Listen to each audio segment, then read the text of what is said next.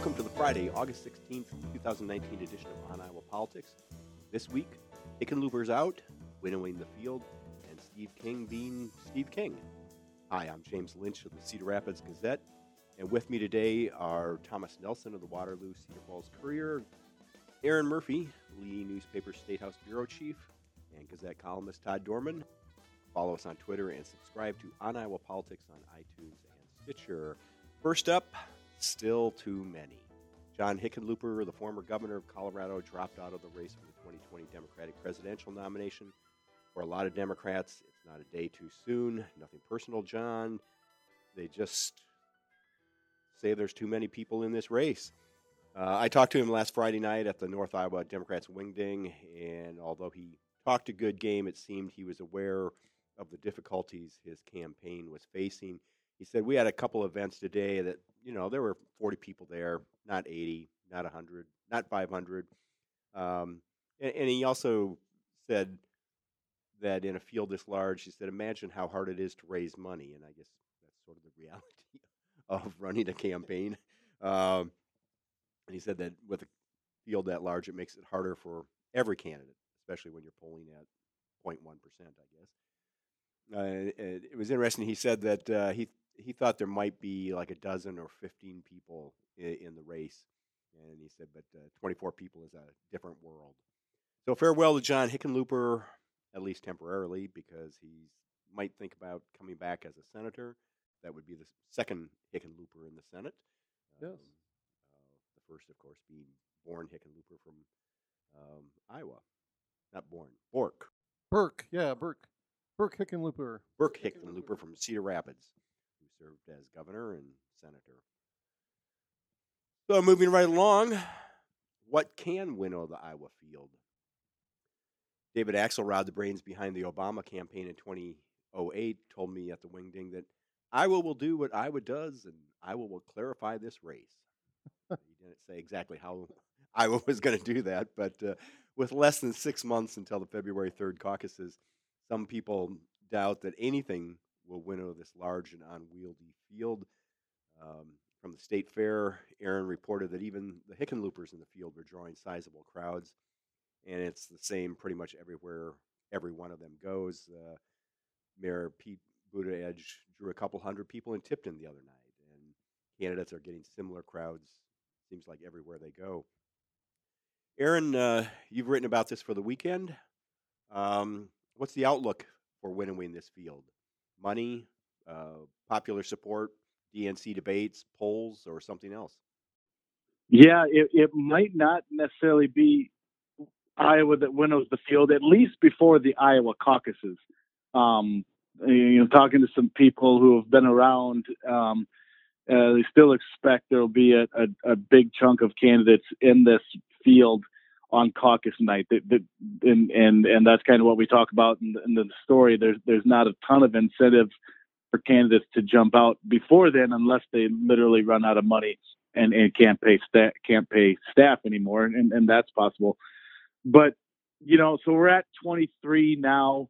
One Democratic campaign vet I talked to said it may get down to 15.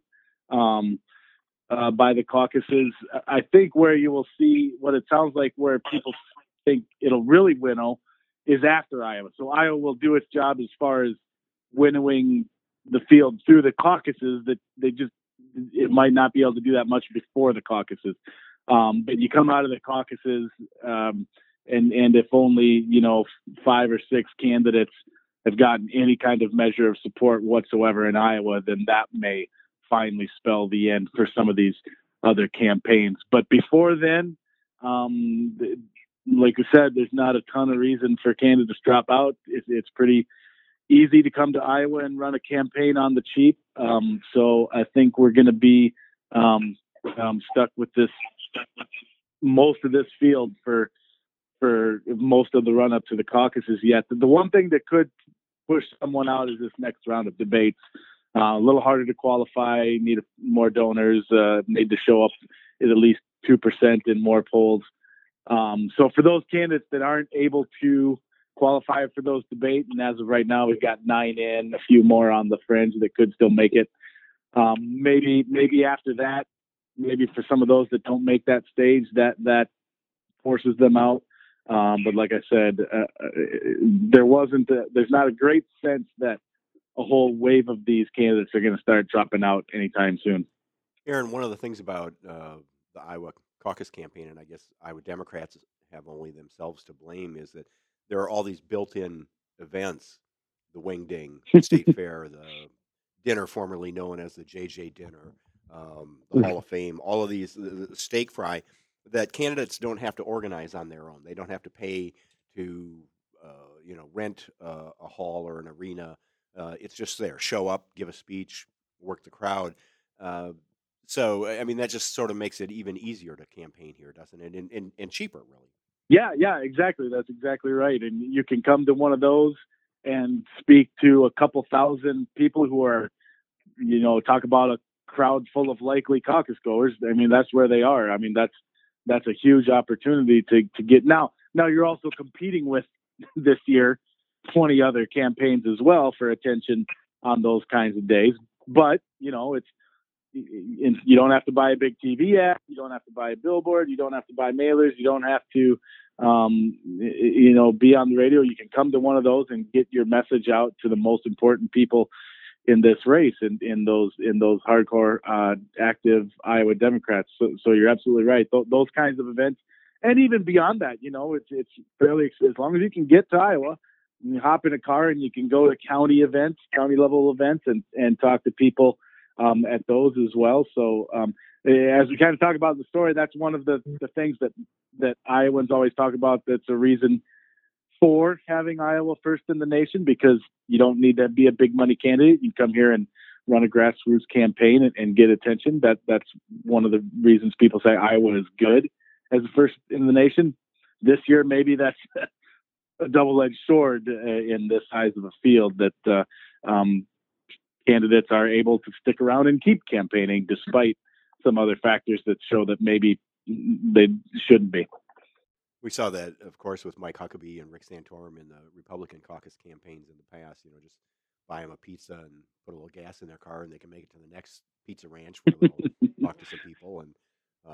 And Todd, that's always been one of the arguments for Iowa, is that anybody can come here and campaign. Jimmy Carter showed us that a long time ago. Everybody comes, campaign on the cheap. You get a fair shot. Are the DNC debate rules changing that? Well, yeah, I think those rules are certainly going to reduce the field of candidates that are going to be, have the opportunity to stand on that national stage and debate in front of that big national audience. Although at this point, I think there are a lot of these candidates that are sort of at the tail end that have gotten more than a fair shot here. I mean, it's, John Delaney's been here since, I think I was in high school or something. He's been campaigning for president here, it seems like. I mean, there's a lot of these, the folks that are not polling so well and not resonating. They certainly, it's not for lack of trying. They've traveled the state. They've delivered their message.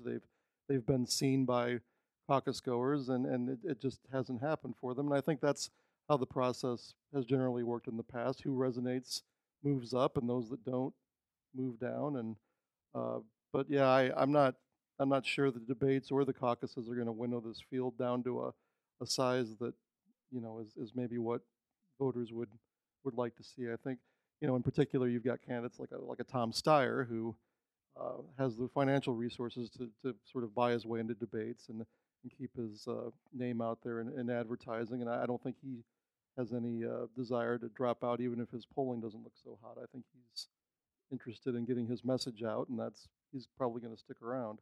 Yeah, talking to Joe Sestak over the weekend, he didn't mention Steyer by name, but talked about the debate eligibility rules and said it's sort of like trying to reform taxes. Everybody games the system, and in this case, you spend $190 million to get 130 donors or something, And do you think there's going to be an effect beyond this year? I mean, if Democrats are looking for a nominee in 2024, will these debate rules and this format change who campaigns in Iowa and how they campaign? Yeah, it could. I mean, I still think you're going to have the strong pull of candidates who will see a chance to sort of, do that whole Jimmy Carter thing and pull themselves up in Iowa and become better known and maybe better appreciated. But yeah, I mean, if the Democrats lose this presidential election, I don't know exactly what state of disarray they're going to be in.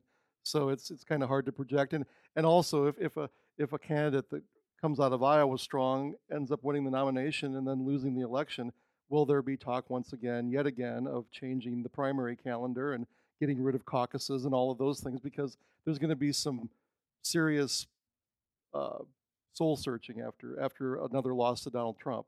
So yeah, I would place a bet on that discussion, regardless of the outcome. And it may happen anyway. Yeah, and it happens if somebody wins the nomination that didn't do very well in Iowa. So right. That's always the risk. So David Axelrod also told me that the large field is working against the people at the bottom because caucus goers can process only so much or so many candidates. And he said he's heard from a lot of people who say they're not even going to focus until later because the field is just too large. And Thomas, I mean, you've been out there on the campaign trail. You've been covering the candidates and talking to people. Is that what you're hearing? The impression I get is people love all the candidates coming to Iowa, but are they just overwhelmed by the choices? I think people are absolutely the people are really overwhelmed by how many people are out there. And because of that, they're waiting till the common theme I'm hearing echoed from voters is that they're going to wait till later to make their decision, and that they want to get more information until they make their decision. And I think what that means is that means we're probably, going back to what you were saying earlier, we're probably not going to see any actual movement from some people about who they're going to vote for till the caucus, till they have. Till maybe even closer to the end of the year, and then they'll figure out a candidate they're going to stand by. But for right now, I think they're just enjoying seeing all these candidates. I mean, it's Iowa, and the year before the election, it's caucus season at its finest, and all the Iowans all over are enjoying to see, going to the fair and enjoying to see all these candidates coming through, and it's more spectacle at this point. And I think it's going to remain as such, at least until December. And before I forget, the next big cattle call here in Iowa will be the Iowa Federation of Labor annual convention coming up this coming week, where I think 19 of the candidates will be speaking to the Brotherhood of Labor. And it'll be interesting to see what the response is there and whether it changes anybody's sort of standing in this big field. At the same time, I guess we should count our blessings because according to the FEC, the Federal Election Commission, there are 836 people who have filed for president, 118 Republicans, 286 Democrats, 5 communists, 3 socialists, 15 Greens, and a partridge in a pear tree. So I guess, thank goodness, they're not all coming to Iowa. Well, some of them could be here. We wouldn't know. Well, that's true. And as far as I know, Todd, you could be one of them. I fill out paperwork sometimes that my wife gives me. I don't know. I could just sign your name. Maybe I'm a candidate. Maybe I'm in. Well, another day, another Steve King controversy. He did it again. Steve King ignited a controversy. Wait, this must be an old script. Nope, he did it again.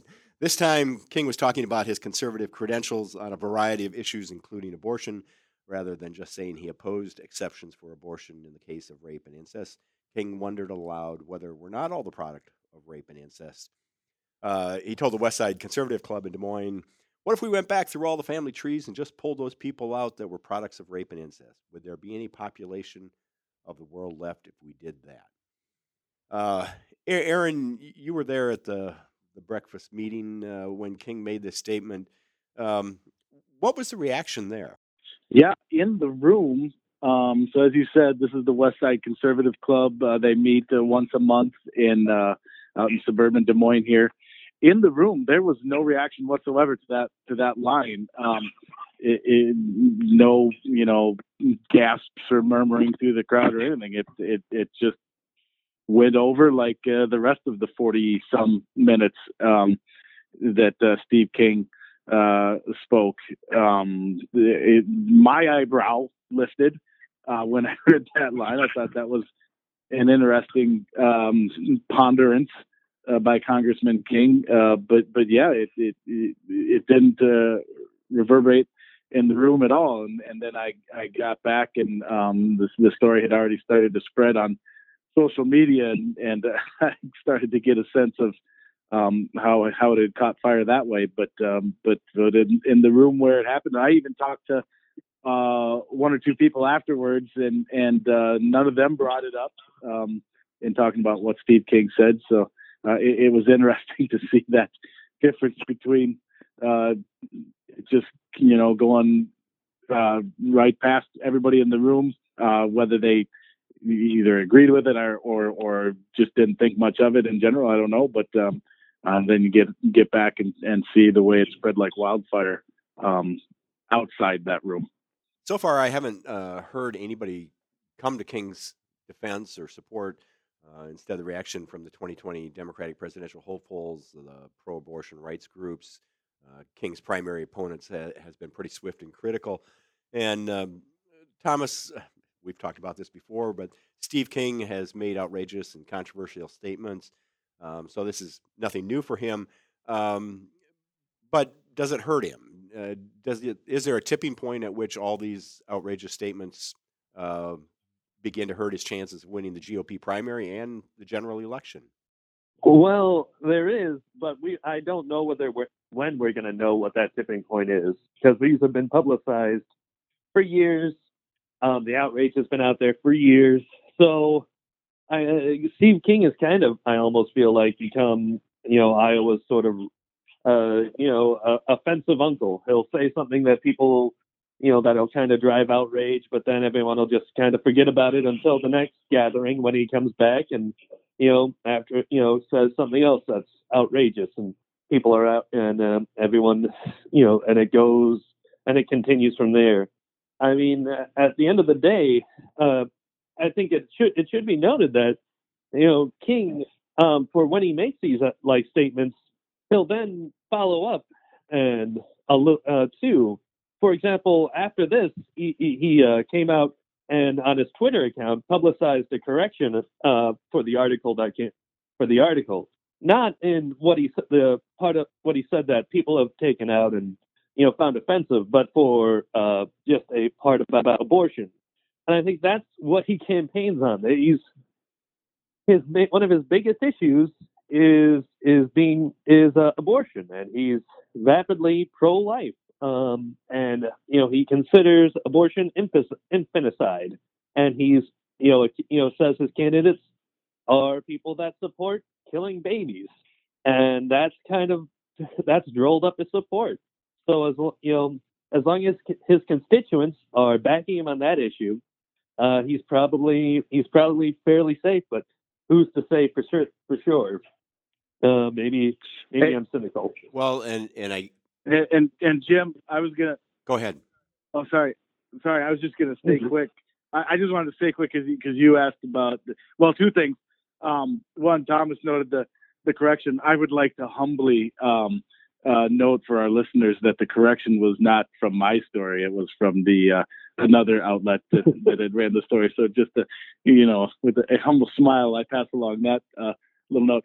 And you said you hadn't heard too many people coming to King's support. It has been interesting, and that's why I think this one will not. We talk about, is this finally the straw that broke the camel's back for Steve King in that district? I don't think this one is it. And the reason I say that is A, because of the lack of reaction in the room. No one in there seemed to care that he said that. And B, I actually have heard a couple people, Shane Vanderhart, who writes the Caffeinated Thoughts, a Christian conservative blog, actually came to Steve King's defense insofar as he said what Shane wrote was that what Steve King said about abortion and the cases of rape and incest, he agrees with, in that if you're really anti-abortion, you believe in that in all cases, no exceptions. Shane did right now this thing about humanity was kind of an over-the-top way to make that point, but Shane wrote that he agreed with the underlying point that Steve King was trying to make, and Thomas alluded to that too as well. So I don't think even the Republican challengers who came out and criticized King, all of them were very quick and very careful to note, hey, I'm 100% pro-life too. So I don't see this. I think for the people who have been voting for Steve King in the past, this isn't going to change their mind, because they'll say, look, I agree with them on abortion, and they'll just ignore the comment about whether humanity will have survived. Interesting. And Thomas, to your point about him being our offensive uncle, given his views on rape and incest, perhaps he is our uncle. Who knows?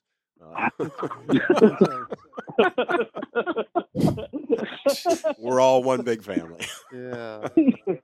Okay. All right.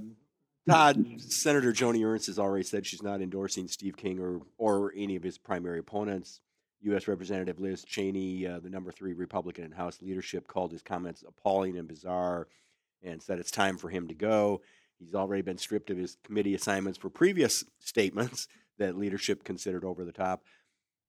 Are we going to see GOP leaders, Jeff Kaufman, Chuck Grassley, Governor Reynolds, any of these people following suit and distancing themselves from King, or going so far as to back one of his challengers?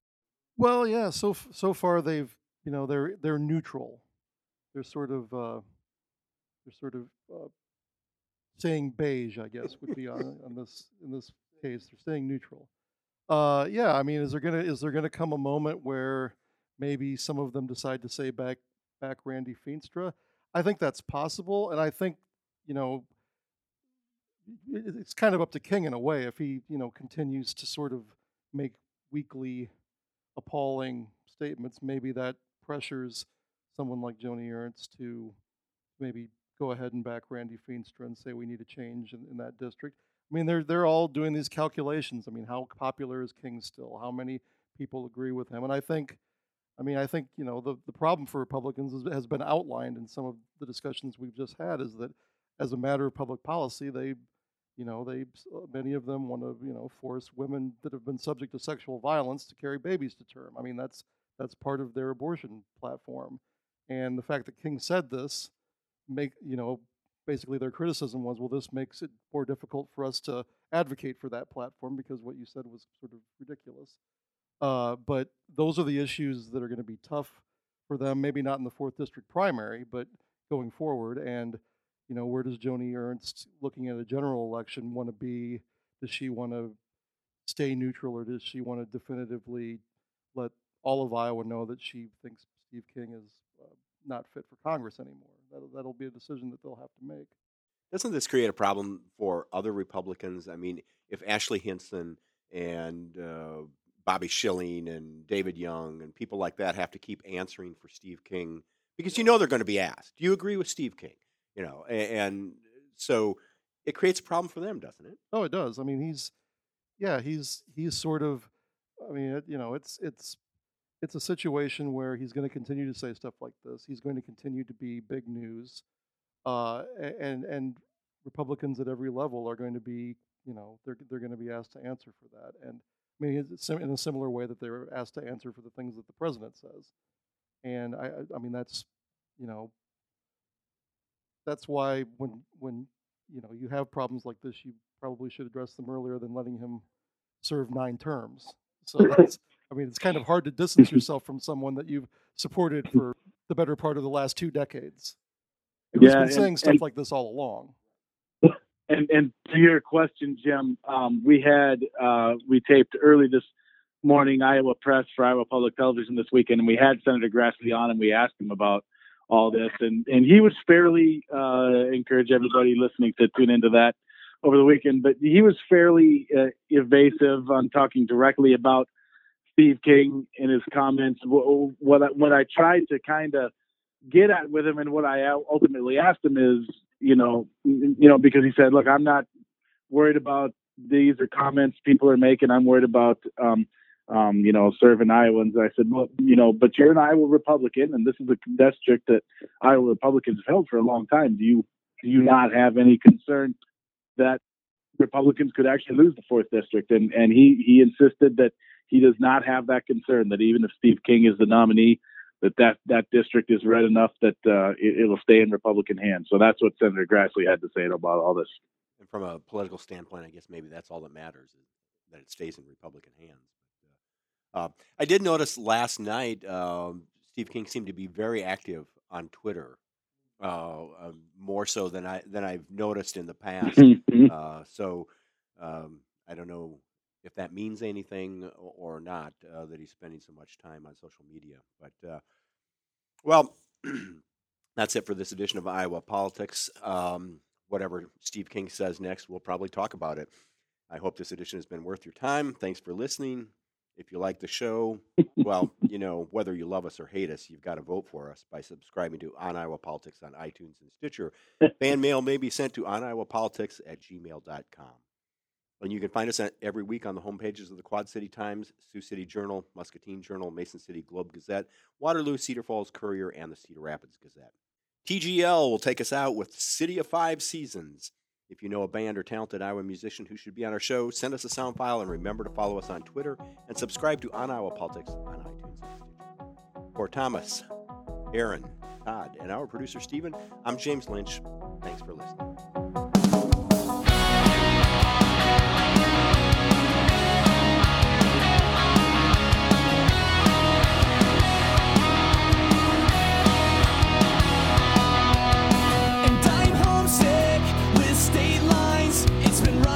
Mind over 1,000 times. Oh, how I miss the city of the 5 seasons, my home state, the IOWA.